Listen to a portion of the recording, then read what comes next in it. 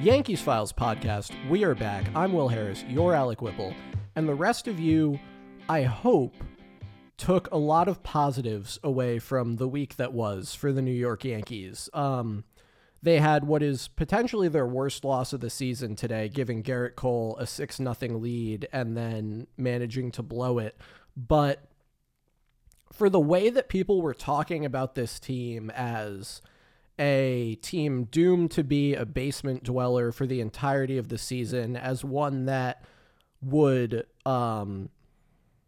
flop in the face of strong competition, as one that needed contributions from guys who would simply never contribute, and so on and so forth. And for all the doom and gloom that I saw on the Twitter timeline, I think there's a lot of positives to take away from this 3-3 week that the Yankees had.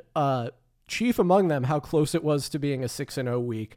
I tweeted earlier that we were going to record and the Doomers were going to be furious with how positive I was, and I aspire to make that come true. Whipple, how are you feeling? I know you're in the middle of finals. Whipple's in law school, for any listeners who don't know. So how are you feeling about the team, and how are you feeling about finals? We'll ask both questions. I'm probably feeling better about the team than I am about finals. Uh-oh. That could say, I'm very optimistic about the Yankees or not feeling great about finals. But either way, I mean, yeah, it was definitely a tough end to a week. I feel like this was one of those volatile weeks in recent Yankees history. I feel like people were riding insane highs and then hitting insane lows within the span of a few innings. And that just might be how it is for the foreseeable future, given, I don't know, the state of Yankees baseball, people's desire to have everything fixed all at once, turn around all at once, or barring that, their desire to write the team off all at once. And I think this week didn't satisfy anyone. Didn't satisfy the people who wanted to see the Yankees go out and crush their opponents. It didn't satisfy, like you said, the people who expected the Yankees to roll over. And I think you got to take that, you take the good with the bad. And obviously it was not the end to the week that the Yankees wanted, but they played a very competitive series against a team that has the runaway best record in baseball. And I don't think by any means the Rays are untouchable. I mean, I think that was the biggest thing we saw. Like, obviously you want the wins, and there's less opportunities to get the wins. And I don't know how, I don't know what the how feasible it is to come back from a 10-game deficit. I'm not saying it is over by any stretch of the imagination, but I don't really think that's like the important part right now, because if the Yankees are going to come back, they're going to have to start playing well in general. And it doesn't really matter specifically. One game against the Rays is important, but I think the larger takeaway is that this Yankees team is competitive against good teams. We've seen it all year. We saw it this weekend. Sometimes you lose games in a pretty sucky fashion, but I think there are things to be mad about, and I think there are things that you really shouldn't be mad about. But absolutely, this team is not what we thought, or I think what people were labeling them as, for the first 6 innings on Friday. And I think that frustrated me the most, because I don't really know what's enough for people. Like, they won 2 games against Cleveland, and then they fell behind early and the season was over. And yes, obviously they lost that game, but it was a lot different than the story that people were telling on Twitter. And you're not going to win every baseball game. You're not going to lead every baseball game from the beginning. And, the Yankees showed that they're able to come back. They won a great game on Saturday. They really should have won today. And those flukes, those, as you said on Twitter, shooting themselves in the foot, that's less of a indication of their talent level than I think just an indication of sometimes baseball things happen. Having said that, absolutely, I think there are reasons to criticize. Definitely things I would like to talk about that are really starting to frustrate me. But in the larger sense, this Yankees team is right there with everyone else. And, people complain all the time about, it's all, you just have to get to the postseason and then you win, and there. It doesn't really matter regular season. So, let's think about it, just looking at how this team is progressing over the course of a season to get to where they need to be in October. And, they have 4 more games against the Rays that are an eminently beatable team, and they're going to have Aaron Judge back. Based on what I saw this weekend, I think the Yankees are progressing towards, that team that can be a force in October. And maybe the win-loss record doesn't reflect that right now, but it is absolutely not the season's over and this team should be disbanded story. that people want to march out there whenever the Yankees fall behind by like 2 runs in the 4th inning. Yeah, so I have a few things to say. I agree with basically everything you said. This won't necessarily be in chronological order, but I'm very much sold on the idea that the Yankees, how should I say this? I want to make sure that I am holding the Yankees responsible for their failures, while also giving them credit for what I feel like they put out there. The Yankees could have swept the Rays. It didn't feel to me like it was anything the Rays did that caused them to win the series against the Yankees. Like, it was in game 1, Harrison Bader popping up with a runner on third and 1 out, and Jake Bauers making a terrible play in left field to allow the go-ahead run to score that made the difference in game 1. In game 2, the Yankees pitched great, and they did just enough offensively to win. In game 3, they got out to a huge lead. They gave their ace a huge lead, and that's like the best you can do. And then they blew it, and they went 1 for 15 with runners in scoring position. I think they only struck out 6 times in the game. I think they only struck out twice with runners in scoring position. They were both with 2 outs, so at that point, a strikeout is just as bad as any other out. So, like, I don't know. The Yankees, like, it felt like they beat themselves, and it's disappointing to watch a team beat itself, but that's one of the narratives that I want to push back against. Teams or people on the internet keep telling me that good teams don't beat themselves. I would argue that good teams beat themselves a lot more often than they get beat, because very frequently good teams are playing inferior competition, and it's hard for inferior competition to beat them. In the first game of the Cleveland series, the Yankees beat themselves. Today, the Yankees beat themselves. On Friday, maybe the Yankees didn't beat themselves as much because Brito got them down 4-0, but they certainly didn't help themselves once they got back into the game. And I feel like here's the thing. The Rays, to beat the Yankees, needed the Yankees to shoot themselves in the foot repeatedly, needed the Yankees to start a kid who started like 5 games in the major leagues, needed Aaron Judge and Giancarlo Stanton not to be in the lineup, needed Garrett Cole to have his worst start in God knows how long. Like, all the things that had to go right for the Rays to win these games when the Yankees were not nearly at full strength, when the guys on the field aren't playing nearly as well as almost any of them have played at any time this year, especially if you look at, like, Volpe, for example. It's just insane to me that people view this as the Yankees getting outclassed, or the mistakes the Yankees made or the failings the Yankees showed in this series being evidence that they're a bad team. Like, no, bad teams just get beat by good teams. That's what happens. Good teams go out and they get the work done. And if the Rays were as good as I was led to believe and the Yankees were as bad as I was led to believe, the series would have looked different. I firmly believe that. It took the Rays extra innings and a monumental collapse by the best pitcher in baseball to pull out a +1 run differential against the Yankees over this series. There's nothing separating these teams. Nothing. Yeah, I mean, I agree with that. I do think that, like, I'll give the Rays credit as much as I will defend Cole. Like, it takes, you have to hit pretty well to come back from a 6-0 deficit against Garrett Cole. I would say the Yankees beat themselves more on Friday just because that was probably a game that was less likely for them to win, and then they had their opportunities and let them get away. I honestly, I think today was just more frustrating, and I think it's somewhere in the middle. That's probably like the most optimistic version, and I do think there's merit to that. Like, my thing is the teams at their core are roughly similar. I think the Yankees, there's nothing that showed me honestly, the Yankees looked worse. What was it, last September in those first 2 games at Tropicana Field? If the Yankees came out, and I guess it kind of looked like they were going to do that for the first few innings on Friday, but if that was, the beginning of that series, the middle of that series, if that was what the Yankees did all weekend, then yeah, that's being outclassed. These were very competitive games, and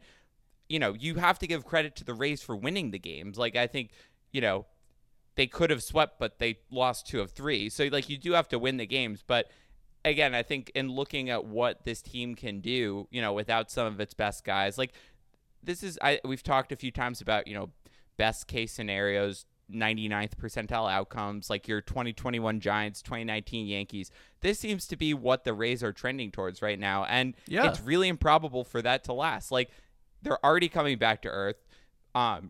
It's just improbable for a whole season for everyone to suddenly have a career best year. Maybe it'll happen, but I'd rather bet on the odds of it not happening. And, whether that means the Yankees can come back from a 10-game deficit, I don't really think that's the point. I think the point is this weekend, the talent levels of these teams and the way they were playing was roughly similar. And the Rays, yes, they did more to win multiple games. But if you're, like you said, if you sit back and say they got outclassed, this team is a disaster, versus like there are things that went wrong in different games that led to the losses. And, I think people might have that opinion if there was, a 1-game difference between them in the standings versus a 10, and that shows you, based on me being able to say that's probably more accurate. Like, if the way I guess my point is, if the way people are viewing the Yankees is based on their division deficit, and that's influencing the way that people are interpreting these games, they're watching them, every single play in the game is, the reaction is being colored by the fact that there's a 10-game deficit, that's probably not very good analysis. I think you need to objectively look at what these two teams are doing, and it's a lot closer than I think it appears. Yes, the Rays are getting it done, and the Yankees, for the most part, haven't gotten it done as much, but I would say, like, from the rest of the season, I would be more surprised if the Yankees had a worse record than the Rays. I would be like, I would expect that records to be either similar, for the Yankees to be better. And, it takes a lot for a 10-game deficit to be made up, but it just doesn't make sense to me that people are viewing the talent gap between these teams as 10 games. And it shows me you're not really watching what's on the field. You're watching specific plays and then overreacting based on what you're already, thinking. Yeah. I mean, it's just like, you can look at any of the metrics for the Rays and see that things are going unsustainably well for them. Like, just go down the list. Harold Ramirez, Josh Lowe, Taylor Walls, even Wander Franco, Luke Raley, Isaac Paredes, like a number of these guys just quite clearly are not the hitters that they've been to this point this year. They have 4 guys currently posting BABIPs of 360 or higher. Like that doesn't happen. It's silly what a lot of what's going on for the Rays. I think, like, they'll get Glasnow back, and that's great, but it's great for them. But a number of their hitters are going to regress. They don't have Jeffrey Springs. The Yankees got to a number of their pitchers, frankly. I agree. The Rays are off to an incredible start. Those wins count, but the idea that that they are like a vastly better team or unbeatable or, any of those things. I think the fact that this iteration of the Yankees, one that started Johnny Brito and Domingo Germán, neither of whom are in the postseason rotation, one that was without Aaron Judge, that was without Giancarlo Stanton, that was resting Harrison Bader, that doesn't have Oswald Peraza, that still started Aaron Hicks and IKF in multiple games because that's the, current state of the roster. Like, if this is the performance that Rays team gave against that Yankees team, I'm just not very scared of the Rays. Or the Yankees are really freaking good because this current state of that team just did what they did against the Rays and, came within a hair's breadth of winning the series and even of sweeping them. Yeah, I think that's the biggest thing. Like, we've seen the Yankees look really bad against Rays pitching, and they just didn't look. I mean, yeah, I get today there was multiple failures with runners in scoring position, but for the most part, I mean, this Yankees team, you don't hit put better. up 7 runs by having a bad offensive performance. Right. I think this you Yankees just team, hit better this weekend than they had in like 2 weeks. And I mean, I think Bader is a huge part of that. Like, I think having him in the lineup is huge. But like, even the guys who, you know, we were expecting to hit well and haven't hit well started hitting well again. I mean, it just was a more complete offensive performance against a pitching staff that, you know, is supposed to be like the bane of the American League. I'm just not. Yeah, I'm not impressed. And honestly, I usually am more impressed with the Rays, and I really wasn't. Like, and I'm usually the person on this podcast who says the Rays are inevitable, and I guess I felt like that. And then I watched some of these games, like, I really don't feel like that. I don't know. The Yankees have played much worse in Tropicana Field with much better teams. Yeah, no, they absolutely have. And, you know, they're going to get Aaron Judge back on Tuesday when he's eligible to come off the IL. Harrison Bader's been a monster since he returned. DJ LeMahieu's hitting the ball hard. He hasn't necessarily been getting the results yet, but you have to like what you see. Glaber had a multi-hit game today with an extra base hit. Rizzo went yard, walked a number of times.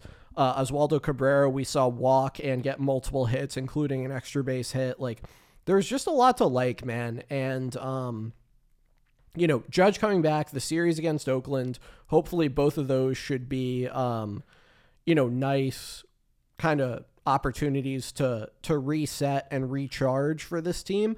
And then they're going to host the Rays for a bunch more games at Yankee Stadium. And, you know, hopefully those games are going to go pretty freaking well. Whipple, one thing that a lot was made about this week was Aaron Boone's use or not use of the bullpen. And that started when Domingo Germán took a shutout into the 9th inning in the first game against Cleveland. He allowed a hit, and then Boone brought Clay Holmes into the game, and ultimately Holmes blew the game. I have some thoughts about the manner in which that happened. And Holmes blew the game. The Yankees lost. They couldn't score off Clase in the bottom of the 9th. And a lot of people put that loss on Boone. And I'm interested in your thoughts about Boone taking Germán out in that situation, on Boone going to Holmes in that situation, on the way that the Yankees lost the game. Like, just talk me through your reactions to the way that game went. So I think my first thing is that I don't have a problem with taking out Germán. I think we have seen, well, I specifically remember a game at Fenway in 2021 when Germán had a no-hitter, was left in, and people criticized Boone for leaving him in. And I think it's like, it's having a quick hook is never a bad thing. I mean, sometimes, you know, you want to leave your pitcher in, like we saw today. I don't know. I don't want to go too far into the other games. I think there was a lot of pitching change related controversy this week, but you know, sometimes there are situations in which like it's more understandable with certain pitchers. I don't have a problem with taking Germán out. I think it was very clear he was batter to batter. I think you don't want to push your luck, and I don't have a problem with that at all. I probably would have brought in Michael King, and I think one of my pet peeves is when pitchers warm up and then don't get used, or repeatedly warm up and don't get used. And that seems to happen quite a few times. That seems to have happened quite a few times recently. Michael King was warming in pretty much every inning before the 9th and didn't come in. And I think, like, if you're going to get him warm, like, why not just bring him in?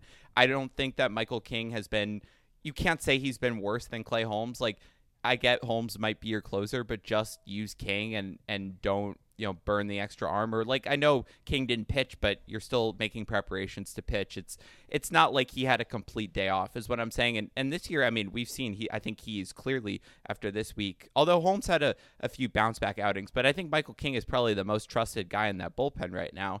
So I guess that's my issue. And then at that point, I don't think, you know, I think most people are criticizing Boone more for taking Germán out, and some people were saying King should have went in, but I don't think the takeaway is that there shouldn't have been a reliever in there. I think the takeaway is maybe it wasn't the right reliever, and then, you know, that's nitpicking. Okay, wait. So let's talk about that.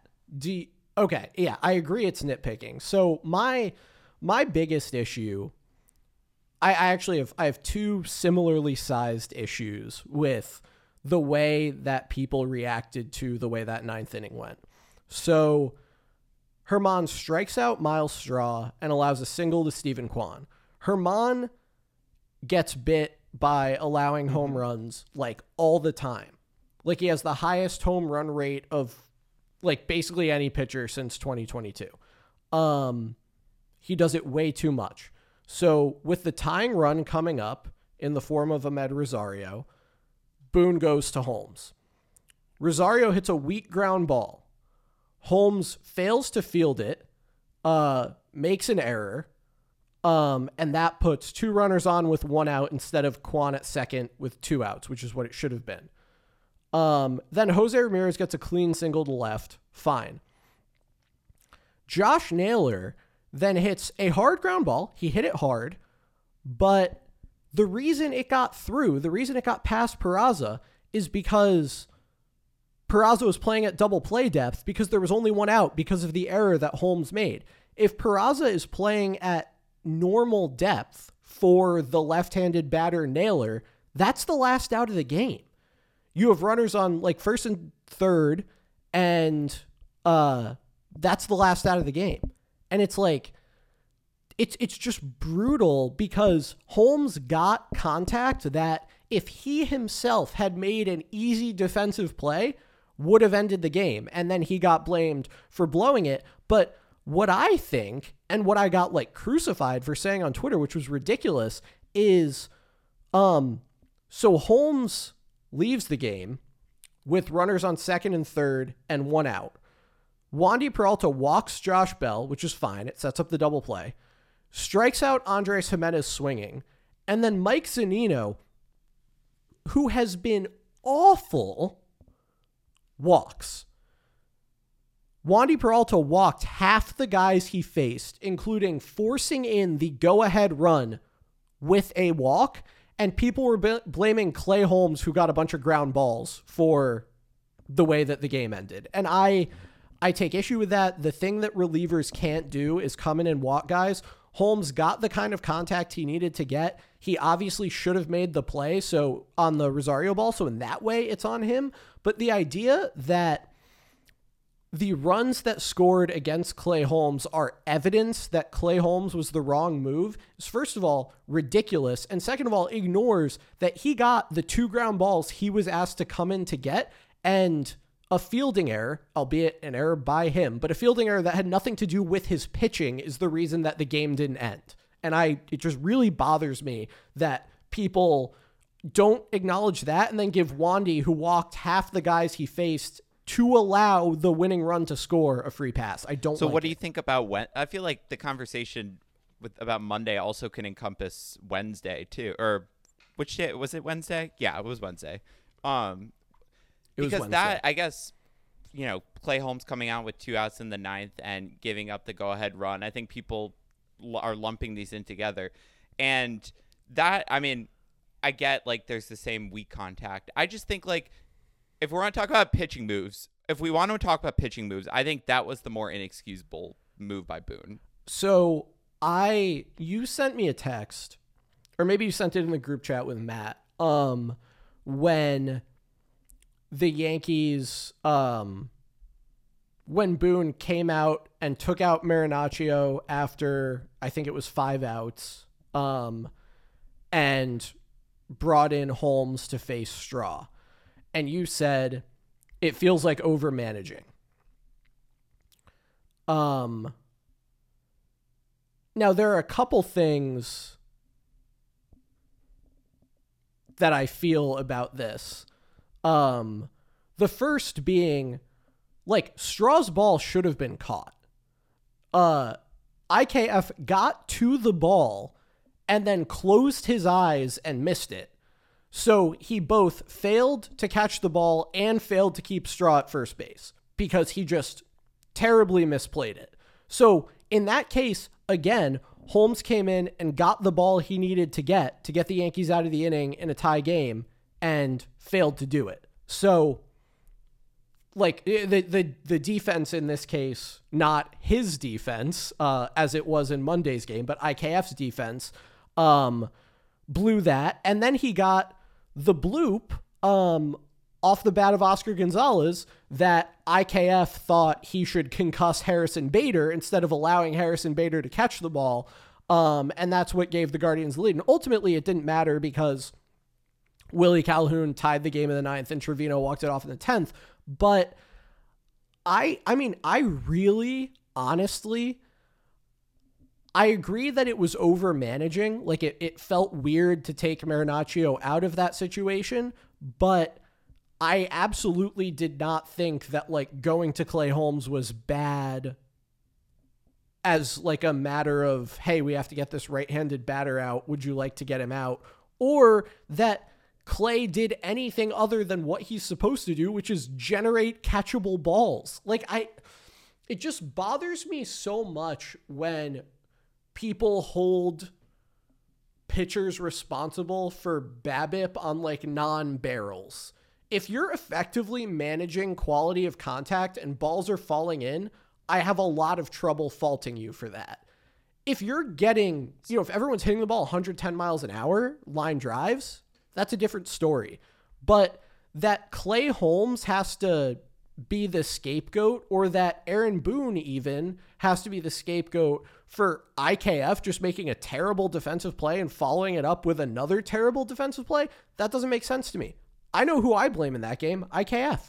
No, I absolutely blame IKF. I still think it was over managing. I think it's I don't necessarily disagree with you, but yeah, like we are assuming that this, like if Ron Marinaccio gets Straw to hit the same ball and then gets Gonzalez to hit the same ball, people are blaming IKF. Yeah, like people are only blaming Boone or blaming Holmes because Boone changed something. But there's nothing to say that Marinaccio wouldn't have gotten the Guardians to hit the same balls and the same thing would have happened. Like, it's not like Holmes came in and gave up a homer. That's the thing that bothers me. Holmes came in and got balls that should have been caught. And a converted catcher playing the outfield, which is a different problem and something that the Yankees should be held responsible for, failed to make the play. I feel like that's a different thing than making a pitching decision and choosing the wrong pitcher, And I feel like I'm proven right in my not being that mad about the way he used Clay Holmes in the Cleveland series by the way Clay Holmes was used and performed in the Tampa series, where they brought him in to face the best hitters in Tampa's lineup and he got them out. Yeah, I don't feel like I've been mad at Clay Holmes. Like I feel like I've been mad at Boone for the decisions and annoyed, with the fielding. I mean, if you want to talk about the fielding, I think that's unequivocally the thing I'm most frustrated with. The thing objectively that the Yankees should take massive blame for.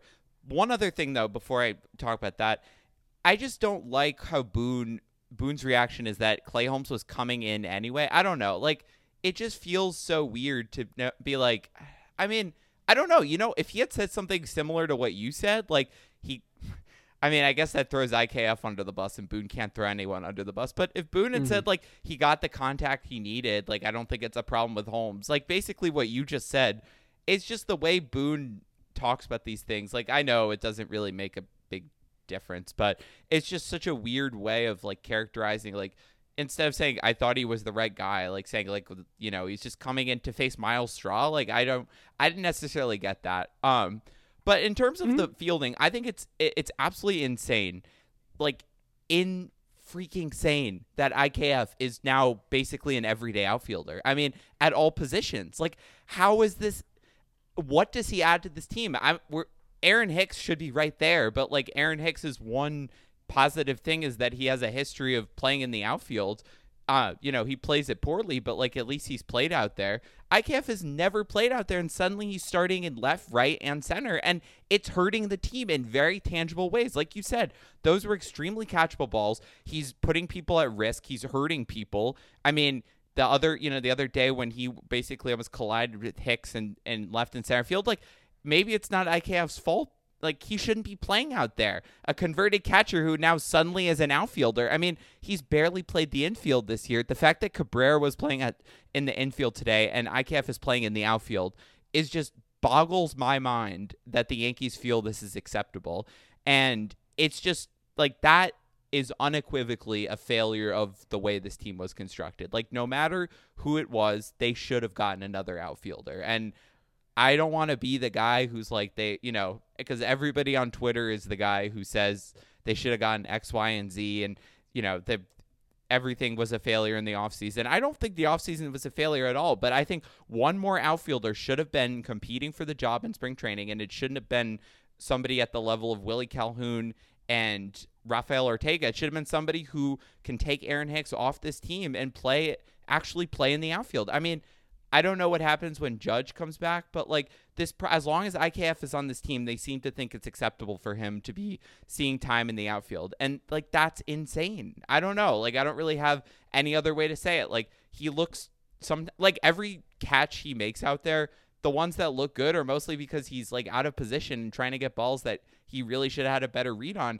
Like, part of it, it's not his fault, but like, why did the Yankees think this is acceptable? He has no value with the bat. And like, if you're going to have bad fielding, just, play Bowers out there because at least he's hitting.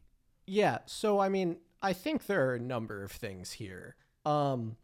First, I don't agree that the team was necessarily like constructed incorrectly.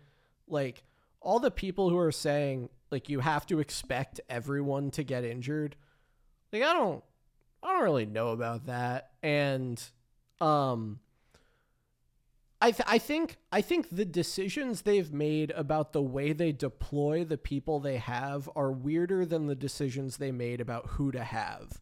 And I think that's borne out by the fact that, what we didn't see early in the year when, even without Bader, when Judge and Stanton were healthy and when they were riding Cordero's hot hand as, a guy they trusted to play the outfield, which like wasn't that good an idea. But we didn't see IKF and Aaron Hicks playing a bunch. It took Aaron Judge getting hurt, Giancarlo Stanton getting hurt, Franchy Cordero falling off the face of the earth, Willie Calhoun proving he can't play defense out there, Jake Bowers being a defensive liability in this series, and like a situation where they needed LeMahieu to play first base because they were giving Rizzo a day at DH and they put Cabrera at third, which I agree is weird because if you're going to play IKF, you could just play him at third, but like, and Peraza was on the bench, but obviously not really available by the way that they used him in the Tampa series, or more appropriately, didn't use him. Like, it took a lot of weird, bad stuff to happen to get to the point where only for a few days we are seeing Aaron Hicks and IKF play a lot of baseball. Like a lot of weird stuff had to happen. That's just true. That's just factual. And when Aaron Judge comes back and when Oswald Peraza is healthy, then I think you hardly ever see Oswaldo Cabrera playing the infield. I think you never see an outfield that has both Hicks and IKF in it. I mean, somebody has to go down when Judge comes back, and it's certainly not going to be Willie Calhoun. I don't know that it would be Jake Bowers because you can't option him, and the Yankees hate losing options, or the Yankees hate, DFAing guys and losing them.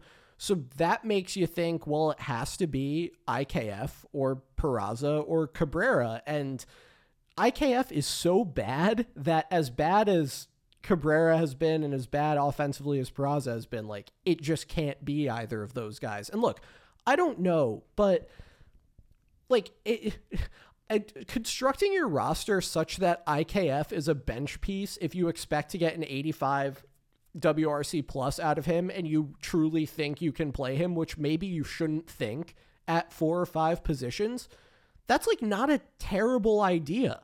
The problem with IKF is when he starts. Aaron Hicks, his own issue. But like we talked about it earlier in the year. When the team was the way the team was supposed to be, those guys weren't playing. Even for part of the time that the team was without Stanton, and while Franchy Cordero was truly awful, those guys weren't playing. It's taken an unfortunate confluence of things to get those guys the playing time that they've gotten, and I think we're probably coming toward the end of it. And look, that gets me to the point of the way they've deployed the resources is weirder than the resources that they put on the team. IKF shouldn't be an outfielder when Oswaldo Cabrera exists. It doesn't make sense. Oswaldo Cabrera is a good outfielder. IKF is a bad outfielder. Oswaldo Cabrera is a good infielder. IKF is a serviceable third baseman. If you're putting one of them at third base and one of them in the outfield, it doesn't make any sense that IKF would be the one in the outfield. Like, that stuff's all true. But, man, yeah, it's just, I don't believe that the construction is the problem. I think that the deployment is the problem, and I think that the team has actually performed pretty well in the time that they've been charged with staying afloat while Judge is hurt, and I'm excited for Judge to be back and to solve a number of the problems that have arisen both with construction and deployment, I think is the way I'll say it. Yeah, no, that I do agree with that, because like the way Oswald Peraza was used, even when he was healthy, was like absolutely insane. And the way that Oswaldo Cabrera has been cycled through, I think my issue is that you don't have to play Aaron Hicks and IKF as much as they're playing them. It would just require the other guys to play more, and the Yankees aren't going to do that. Like, I think it's two things. I think Aaron Hicks is just an absolute problem and should not be on this team. And I think Agreed. IKF should be, the bench player that we envision him to be. So I guess like I feel like that stuff can still happen while people are out. And maybe I'm just like not looking at it correctly, but like there's just no reason that Aaron Hicks and IKF have to be sharing time in an outfield. I mean, play Bowers every day, like play Calhoun, every day. Like I play Peraza every day. I feel like that's the biggest thing. Like Oswaldo Cabrera, like even though he's not hitting.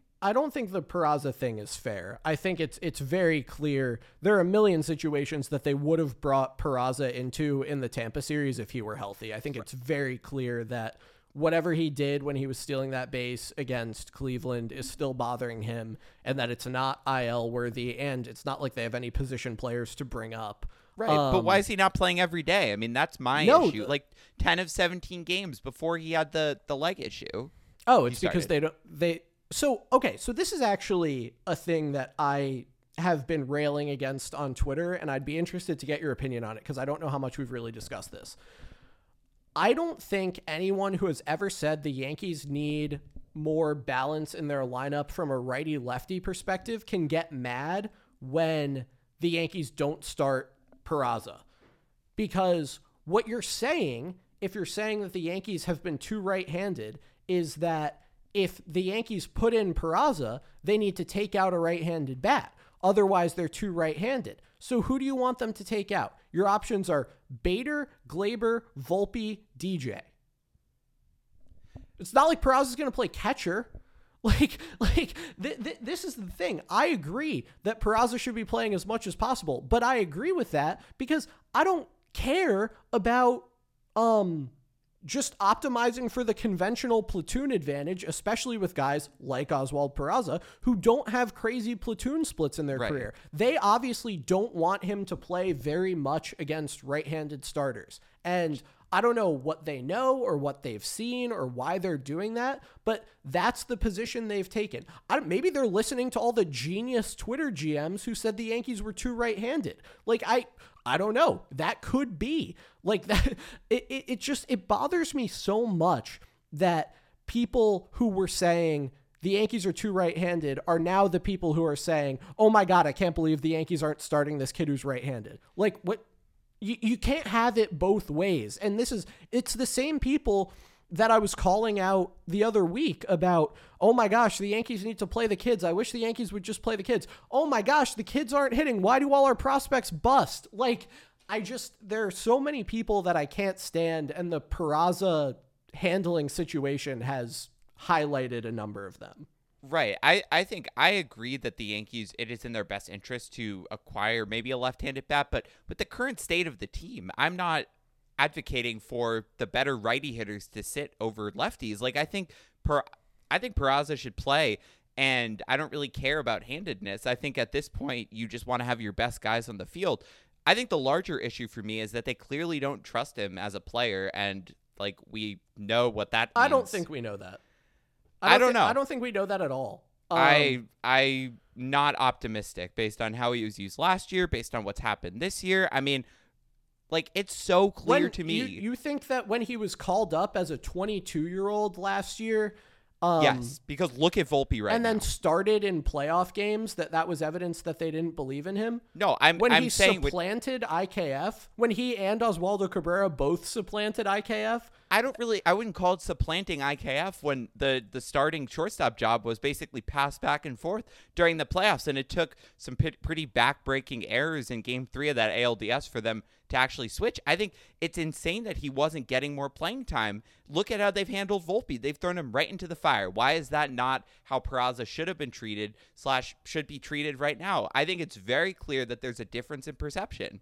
I mean, I hate to say it, but like, we've seen this time and time again. The Yankees will use guys differently based on their confidence. I feel like you're likening the Peraza situation to like Estevan Florial. No, I don't agree with that at all. I'm likening it to like a Jesus Montero type situation, where it's like, you clearly don't want this guy to catch. But they didn't give Montero any run. Like, they gave him the flash and then traded him. Right. It's not like Montero showed up to spring training the next year with the potential of being the starting catcher. Oswald Peraza, as far as I can tell, had just as good a shot in spring training as Anthony Volpe at being the starting shortstop, and he didn't get it. And, you know, as bad as Volpe has been offensively, striking out like 30% of the time and with an 86 WRC plus, first of all, he's been a little bit better relative to the league than IKF was last year. But second of all, like, I understand Peraza hasn't gotten regular at bats, but he's been better than Peraza has. Like, I don't know. I think that what you're interpreting as the Yankees not believing in Oswald Peraza, I might be interpreting as the Yankees thinking Oswald Peraza is a shortstop. And if the other plate appearances for Oswald Peraza would have to come at third base at the expense of DJ LeMahieu, second base at the expense of Gleyber Torres, or DH at the expense of Willie Calhoun, who they're obviously trying to get into games and who's been very productive for the last week or so, like, where do you expect Peraza's plate appearances to come from? Like, so if we're going to sacrifice defense, then why not just put Willie Calhoun in the field, even if he sucks defensively? Because at this point, it'd be But where are the Yankees sacrificing infield defense? That's what I'm not getting. I'm just saying, put Calhoun in the field, DH one of the infielders. I mean, the fact that third base is wide open with Donaldson, like, we haven't even thought about what's going to happen when Donaldson comes back. Yeah, DJ LeMahieu's going to play third base. And is Peraza just going to get sent down then? Maybe. I don't know. I don't know. I think Oswald Peraza, in as much as you want to paint him as the victim of like the Yankees not believing in him, I think he might be the victim of the Yankees having a better shortstop prospect and a pretty solid infield. Like, Oswald Peraza, for all of his virtues as a player, should not be a major league DH. And frankly, DJ LeMahieu and Gleyber Torres both field their positions very well. And it's not at all clear to me that if those guys are going to be 115, 120 WRC plus bats, it's not at all clear to me that if Oswald Peraza were playing their position and giving them, even, let's give him the benefit of the doubt, let's say better defense and a league average hitter, versus then you move those guys to DH, I think you're making compromises at multiple lineup spots. And I agree that right now, with the state of the team, it feels weird for Peraza not to be playing more. But again, we know he was hurt in this series. And like, it's just, I don't know. I think Peraza is much more a victim of the Yankees having strengths where he is strong, or guys they're investing in where they would invest in him, more so than the Yankees not believing in him. Then that's a problem with roster construction, because Is it? you have basically no outfielders right now and you have a glut of infielders, and we've seen it. And I know Judge and Stanton aren't back, but this outfield depth thins out very quickly as opposed to the infield depth. I mean, maybe somebody should have been traded for, maybe he should have been traded for someone. I mean, I don't think that's like the Band-Aid solution, but it's just, I mean, it's just frustrating that we keep coming back to a problem that we faced last year. Cabrera into an outfielder. So why not make Peraza into an outfielder? I mean, because maybe Peraza's the best defensive shortstop in the organization. Right. Like, so you have a shortstop prospect who can't play shortstop. I mean, I just don't know where this goes from here. Like, why not just let him play third base and cycle through, at least let him be playing once a day and try Willie Calhoun in the outfield. I think my issue is we're focusing on defense as an important part of the team, which I agree it is, but then you allow IKF to basically learn outfield on the fly. Like, I'd rather have Willie Calhoun for as bad as he is. It's not a choice between Peraza playing and IKF playing the outfield. Well, put Willie Calhoun in the outfield then. I mean, maybe that's the solution. At least try it. I don't know. I think they're trying to have everything every way, and like, we're already at the point where they're undermanned, and maybe it's not an issue when Judge and Stanton and Donaldson comes back. I mean, I think it's not an issue when Judge is back. Like, I think Aaron Judge coming back changes so much, because even if they won't play him in center field, on like the days that they give Bader off, like, we know he is an option in center field. He locks down a corner spot. So that means instead of having to fill 2 corner spots with some combination of Bowers, Calhoun, IKF, Hicks every day, Cabrera, you have to pick one of those. Cabrera, switch hitter, potentially turning things around after a multi-hit game today, is probably your number one option. You have Bowers, who they obviously like to hit against righties. Maybe he can play some left field. You have to go a lot farther down the list to get to IKF and Hicks once Judge is back. Like, having to fill 2 positions with a bunch of like replacement level or worse guys is a lot worse than having to fill 1 position. And you know what? I bet they're going to DH Judge a little bit when he comes back to get him off his feet. And maybe that's an opportunity to put Calhoun in the outfield if they really want to get his bat in that badly. Like, I just think that Judge coming back is going to change so much about the lineup and how they run guys out there, because he gives them security that right now they only have at 2 other positions, one of which kind of doesn't count, being catcher. He gives them security that right now, I guess maybe they have it at first base, but even that is a little bit of a revolving door with the DH days for LeMahieu and for Rizzo. Judge is only similar to Bader in the way that he locks down his position. And I think that is going to change things so much, and I think you are undervaluing, because you could have, like, Judge being out there means that, like, you could have an infield, in theory, if like a meteor hit of Peraza, Volpe, Glaber, and Oswaldo Cabrera at first base. Like, it's insane what he does to unlock the utility of other players by locking down that spot. So who's going down then when Judge gets back? What happens? Because that's the biggest question for me. It's a good question. Like, I think my issue is, I agree with all of what you're saying. I feel like my frustrations are the fact that all it takes is one injury for these issues to keep popping up again. And I agree that, like, the bench spots aren't going to be the top of the line players. Like, they're obviously, your guys on the bench are not going to be as good, but I'm just tired of the Yankees clinging to, I mean, I think everybody has the same player in mind of who should be gone when Judge gets back. I'm tired of the Yankees clinging to guys and shoving them in situations where they're just clogging things up. I think Judge absolutely frees things up. I think it is a lot different with him. But I'm just disappointed that in his absence, it's not being used to get Peraza more run. It's being used instead to play IKF in the outfield. And yeah, I get it will change, but like there's nothing in my mind right now that makes me think that if somebody else didn't get injured, IKF would not be back playing the outfield. I guess that's my frustration. I understand where you're coming from. I think like one question I have is think about the Yankees at the beginning of the year. They were without Harrison Bader, but they were playing Judge in the outfield. They were playing Stanton in the outfield. They were playing Cabrera in the outfield. Like neither Right, IKF nor Hicks was anything more than the fourth outfielder. Right, but Stanton is not playing the outfield. Okay, again. but I mean, I'm even sorry, if he I think doesn't, that's gone. Like you still have a situation where Cabrera probably is a full-time outfielder. Bader is a full-time outfielder. Judge is a full-time outfielder. Now there's Bowers, who I don't think either of us thinks will be DFA'd. There's Willie Calhoun. Like, look, and you know what?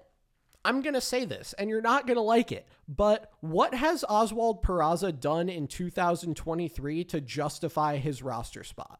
No, this is not, yeah, I agree. understand he hasn't been given the chance that many of us would like to see him given, but in the run he got in spring training, he did nothing to make the argument that he should be on the team over Anthony Volpe. In the run that he's gotten at the major league level this year, small as it's been, he's done nothing to suggest that he should be anything more than a bench player. Now, there are guys who have been worse than he has at other positions, which is a problem all its own, but like, it's not the end of the world to me, except in that IKF and Hicks will still be on the team. It's not the end of the world to me if Oswald Peraza is the one option when Judge comes back, because they either aren't willing to or haven't been able to find a way to use him at the major league level.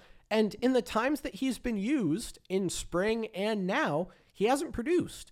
So I know we all want to believe in what we've seen from Oswald Peraza and what he did last year and, you know, his sure-handed defense and all of that. And I like that about him. And I think that makes him a valuable player. And if the Yankees didn't have DJ LeMahieu and Gleyber Torres, I would be really, you know, pounding the table that he should be playing. But I think that's a lot harder for me to justify when, like, he hasn't really brought a lot of what it was said he would bring this year. And I don't know, like, I would like the Yankees to have better options in the outfield, but I would argue that the Yankees' biggest problem in the outfield is Oswaldo Cabrera's massive regression from last year and doubling his ground ball rate, and less that the Yankees didn't go into the year with viable options. Like, in the same way that we caution people against buying too much into the Rays having their 99th percentile outcome for like every player, I would caution people against the, you know, buying into the fact that the Yankees have had like 10th percentile outcomes from a lot of their players. Like, I don't think Oswaldo Cabrera is a 38 WRC plus hitter. I don't think you think that either. So, like, if we believe that he's league average or a little better that like he was last year, that helps solve the outfield problem. Like, so much of what we're seeing with this team is a function of guys not playing to the level that they ought to play at or that you can reasonably believe they'd play at. And that's why you end up in situations like this where you're pounding the table for 64 WRC plus Oswald Peraza to be starting every day. Like, I'm disappointed with the way that they've deployed their resources. I said that, but I don't know. Like, guys who should be better being better would solve a lot more of these teams' problems than getting a 23-year-old who, frankly, like, didn't really hit major league pitching all that hard last year and got some good batted ball luck a bunch more run. Yeah, I mean, no, I can't look at Oswald Peraza's numbers and say that he is, you know, lit anything on fire. I think that's absolutely true. And I think, yeah, I mean, in general, like, that's, you know, the solution, I think. and you just the guys to play better who should be playing better. And I mean, I think we all know that Peraza will be going Don't down. you think it would be a lot harder for Aaron Hicks and IKF to get the run they've gotten in the outfield if Oswaldo Cabrera was making himself an inextricable piece in the outfield? Yeah, no, absolutely. Like that. But and I think that's what a lot of us thought was going to happen, and I don't blame the Yankees for thinking it. I do think that we were leaning a little too heavily on, not protecting against any regression from Cabrera. I think that, I guess the frustration, and not to say that I don't believe in Cabrera. I don't know. Judge and Bader went into spring healthy too. Like that's no. I think it's just frustrating because the way that they use Volpe and Cabrera is just a lot different than the way they use Peraza, and I just don't feel. And I get the positional flexibility issues. Where they need help is not the infield; it's the outfield. But it's just frustrating to see, to see IKF play out there, to see Aaron Hicks play. And to see, even like I'd rather have Cabrera playing every day, even if he's going to go 0 for 4 with 4 ground balls. I would rather that happen because. Also, Whipple, I am thinking about this. Like, we know the Yankees value defense. We know that they value it in. We know that they they assess it maybe differently than we assess it, as we saw from the IKF situation last year. But there was a breaking point with that as well. We know the Yankees value defense to, in their own way. Don't you think do you think the Yankees didn't consider how Willie Calhoun's defense would play? No. Do you think they just went, you know what? That guy probably can't play defense. Let's put IKF and Hicks out there.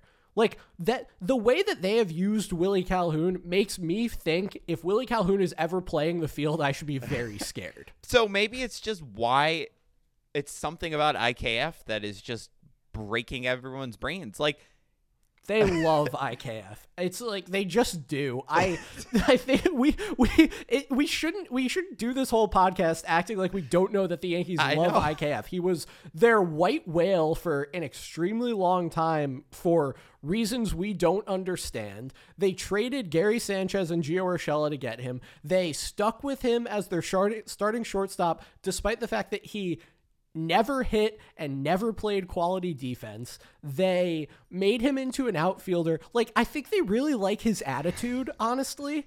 I really think that has a lot to do with it. Okay, so then what about Aaron? What about Aaron Hicks is what I want to know, because I could get that. I buy that story. Oh, I think Aaron Hicks is desperation. I don't understand.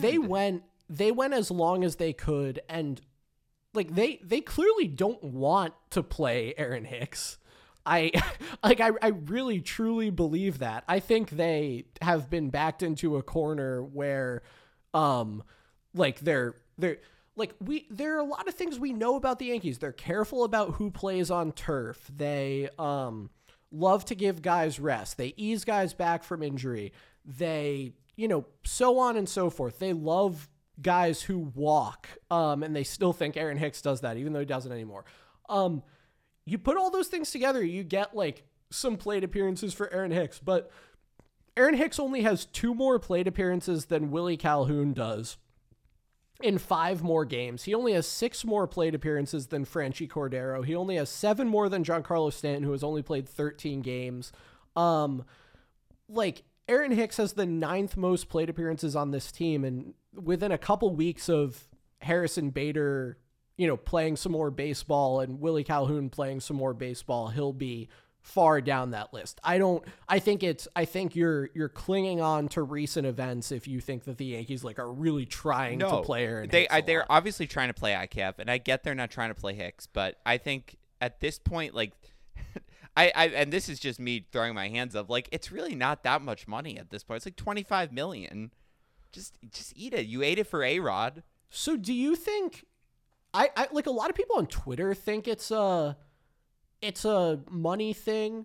Do you think it's a money thing? I don't think it's a money thing. I think that the way they used Aaron Hicks,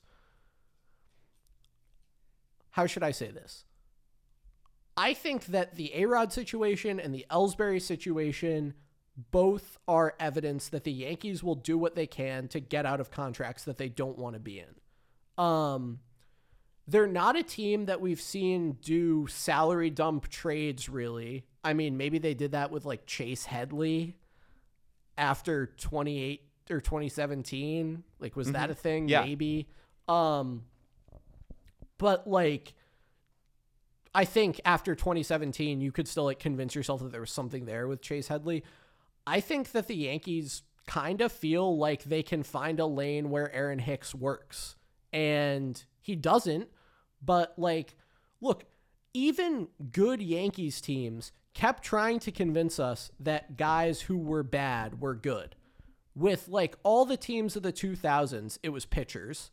And Joe Torre was trying to convince us that they were good, whether it was like Scott Proctor leading the league in appearances, or, you know, any of the guys that they went out and got, from Pavano to Wright to Igawa to 45-year-old Randy Johnson, who was like pretty good and then not good, to, you know, the rotation that they put together in 2009 behind those top three. Like, even the best Yankee teams are lousy with guys who aren't good, who they keep trying to tell us are good.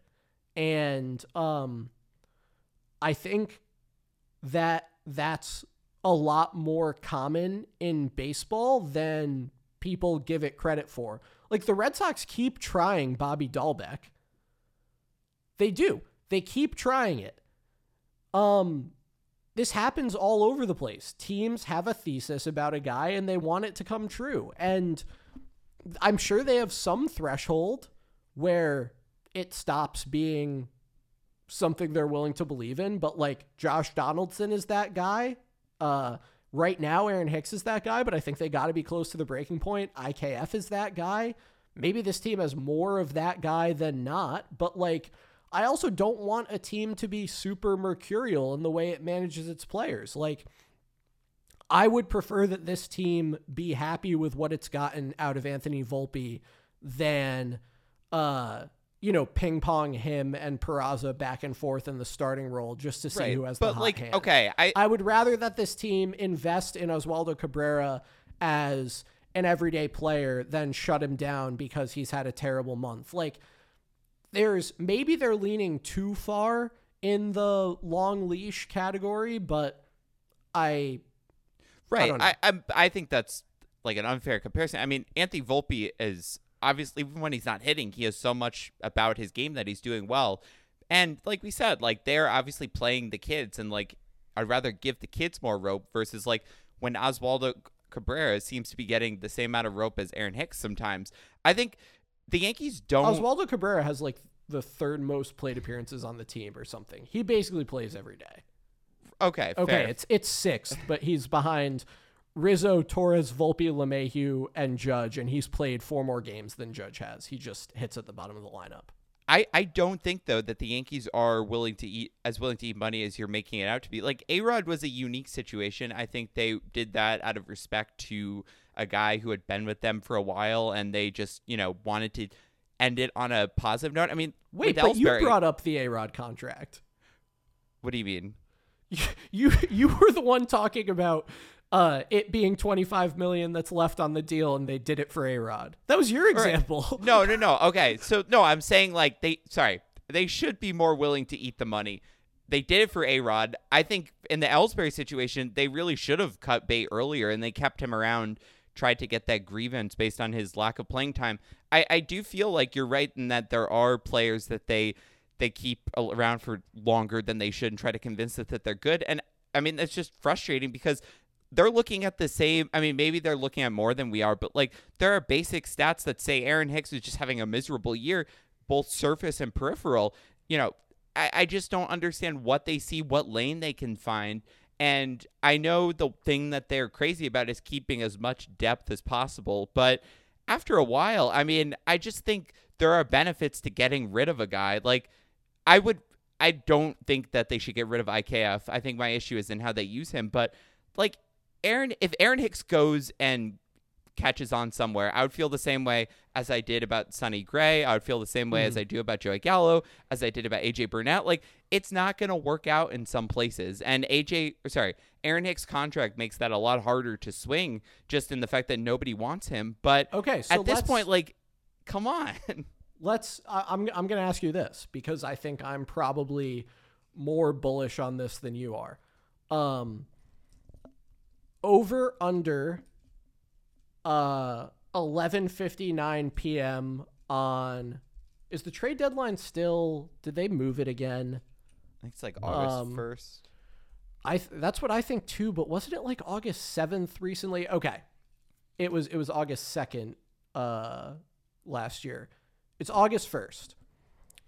So over under 3:59 p.m. Eastern on August 1st, 2023, Aaron Hicks takes his last plate appearance as a Yankee. I'm going to say, so under is that's not his last Under plate is appearance? he's gone before that. Over is he's on the team after that. I think over. I mean, this team just doesn't have the outfield depth. I don't think they're going to get rid of him. Yeah, I don't agree. Well, what's the scenario? He's released? Like, when is it going to happen? I guess I want to know, what's the triggering event? So I think there are a number of things that could happen. I think Oswaldo Cabrera's struggles could, Oswaldo could kind of, find more form than he's found thus far, but still be struggling in July, and the Yankees make a move for an outfielder. And Oswaldo then gets to be his true super utility, and that makes Hicks irrelevant. This is, again, assuming Stanton is back. I think Jason Dominguez and or Everson Pereira could start to put pressure on the outfield situation by that time this year, in the way that Cabrera did last year. And that could get rid of Hicks. Because you have to start thinking about, at that point, you start thinking about the bench, right?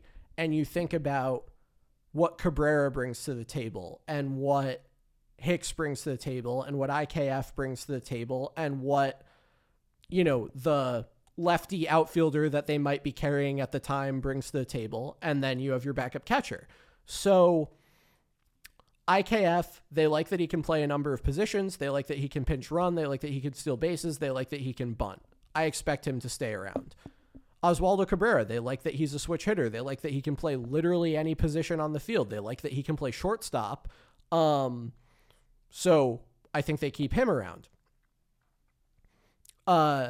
Whatever lefty outfielder they have, they like to have that platoon bat. I think they keep that guy around. So what is Aaron Hicks, who is a worse outfield defender than Oswaldo Cabrera, also a switch hitter, so that's neutral at best, not hitting for any power anymore, slower than Cabrera and IKF, not providing you the platoon advantage of a Willie Calhoun or whoever the Willie Calhoun of that portion of the year is. What is he bringing to the table? And I think if that situation arises where they go out and get someone, or one of the kids, one of the, next kids starts to really push for a spot, or even like Cole Calhoun could do that. I think that's when you ask yourself, I think the way the Yankees handle that situation, assuming roster health, will tell you a lot about if they care about making the optimal decision, which would be letting Aaron Hicks go. And I think a lot of people have been trying to say that you can tell from the way they've already handled things. I don't know that that's the case, but I have just laid out a situation in which the Yankees have an outfielder who is pushing for time, or they go out and get an outfielder, and someone with a more compelling case than Aaron Hicks to be on the roster is optioned or let go. I think that's when you know that there's a real problem. Yeah, I think in my scenario, which I think is very realistic, is player X is on the IL, and player X could be anyone, because player X could be anyone, and the odds are somebody will be injured at the trade deadline. And so the Yankees keep Aaron Hicks for roster depth because that's how they've been handling him for a year. And honestly, like, I hadn't really considered what you said earlier, but I kind of believe it now. Like, I think they do believe they can find a lane for him to be successful. I mean, listen to Boone talk about they like him hitting a lot more from the right side rather than the left side. That shows me that they're still looking for ways to find success for him. Well, you shouldn't have dead weight on your roster. And I understand that a lot of us would consider Hicks dead weight at this point, but if they're carrying a guy on the roster, and right now, like, I don't know who you'd replace him with. It would be Cole Calhoun, I guess. Right now, if you don't want to just say Aaron Hicks is dead weight, you have to be looking for ways to use him. So, of course, Aaron Boone is going to say, yeah, we think maybe he's going to work in this spot. Like, you know Aaron Boone by this point, and we've gone on way too long. You know Aaron Boone by this point. You know that's how he's going to talk about guys. I mean, all I'm saying is that, yeah, like, I agree, but, like, it's just very realistic to me that there is a scenario which, you know, nobody's healthy at the same time, and Hicks just stays around. I mean, we've seen it so far. Like, do you think, the last thing I'll ask is, do you think if Bader was healthy for opening day, Hicks would have been on the team? Because I don't know. I mean, I feel like probably would have. Let me draw up the roster. So on opening day, the position players were Rizzo, Glaber, DJ, Volpe, Donaldson, Catcher, Cabrera, Judge, Hicks, IKF, Cordero. Mm-hmm. That's only 12 guys. Oh, I think Florial made opening day. Yeah, he did. So, yes, if Bader had been healthy, I do think Hicks would have been on the roster. But, like, I also, like, the question is not if Bader had been healthy, oh, no, I missed Stanton.